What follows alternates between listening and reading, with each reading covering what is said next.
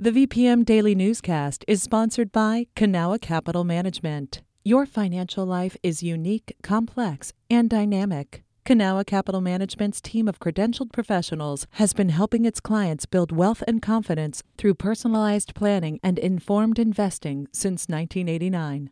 Learn more at cancap.com. That's KANCAP.com.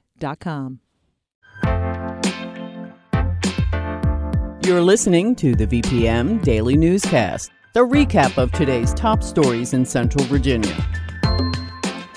From the VPM Newsroom in Richmond, I'm Benjamin Dolly. Millions of dollars meant for keeping sewage out of the James River is held up in state budget negotiations. VPM News reporter Jahd Khalil explored how all that money could be used. Access to the James River is a huge perk of living in Richmond today. But back in the 90s, Tim Berry says that wasn't so much the case. A lot of people who grew up in Richmond would say to me, I don't go to the river. It's dangerous. Berry is the singer in the hardcore punk band Avail. He says the river was much more polluted, and there was a bit of an outlaw culture surrounding people like him who hung out there. I grab onto my immediate surroundings. And if I'm spending all my time at the river, it's going to seep into my songs. And part of us seeps back into the James. After a heavy storm, Richmond's old stormwater system will bring sewage with it too.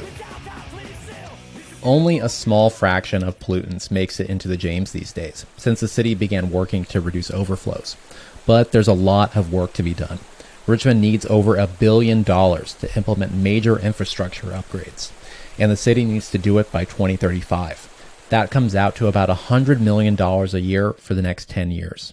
Here's how it works. Pipes called outfalls that flow into the James have a dam near the opening. Normally, sewage water takes a turn towards the wastewater treatment plant. But if it rains, there's too much water in those pipes, so the mixture goes over the dam and into the James. It's called a combined sewer overflow, or CSO. The Chaco CSO outfall, it's the largest outfall in our system. Robert Stone is the engineering manager with the Department of Public Utilities. It accounts for more than 80% of our annual CSO overflow volume that goes to the James River. In 2022, almost 500 million gallons of combined water and sewage came through this pipe. The goal, though, is to catch it before it reaches the James.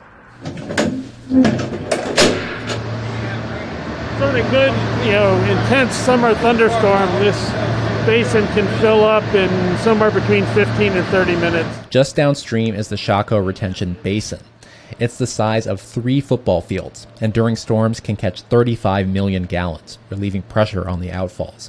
Then it slowly sends the sewage and stormwater mix to be treated during drier weather. So it gets a little smellier once you start actually going into it. Most of the water in it is actually rainwater. Less than 10% comes from your toilet. Grace LaRose is the policy advisor for the department. She says managing the system is a moving target. If it falls on the south side, what do you need to do? And if it falls on the north side, what do you need to do? And if it falls on both sides, what do you need to do? There are a few strategies that the money will go to. One is to have just a bigger storm pipe. Bigger pipes act kind of like storage. A 3-foot pipe can hold more water than the 8-inch pipes that are in a lot of south side. But the city could build another storage facility, like the basin in Chaco. Another one is a treatment plant. Building a facility means more water can be treated before it goes into the river. And then there's green infrastructure. This is stuff like gardens and other permeable surfaces. If rain soaks into the ground, it isn't contributing to overloading the system. Governor Glenn Youngkin asked the General Assembly for $100 million in the state budget for these efforts. They aren't expected to wrap up budget negotiations for several weeks. In the meantime, Tim Berry and others will have to be careful about when they decide to take a dip. My kids know that. I have an 8 and a 10-year-old. They're absolutely not supposed to go in the river after heavy rain. And he says, despite the occasional ick factor, the James is still worth writing music about. But like the river, it's a little different now. Jahd Khalil, VPM News. Let's go to the riverbank and let the dogs run endlessly. Then we'll sit and talk. This has been the VPM Daily Newscast.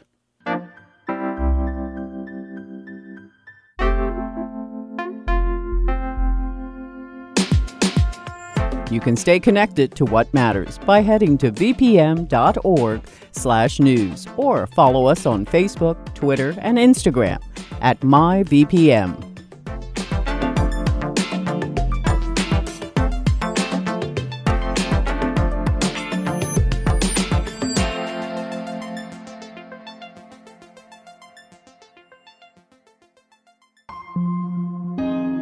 VPM.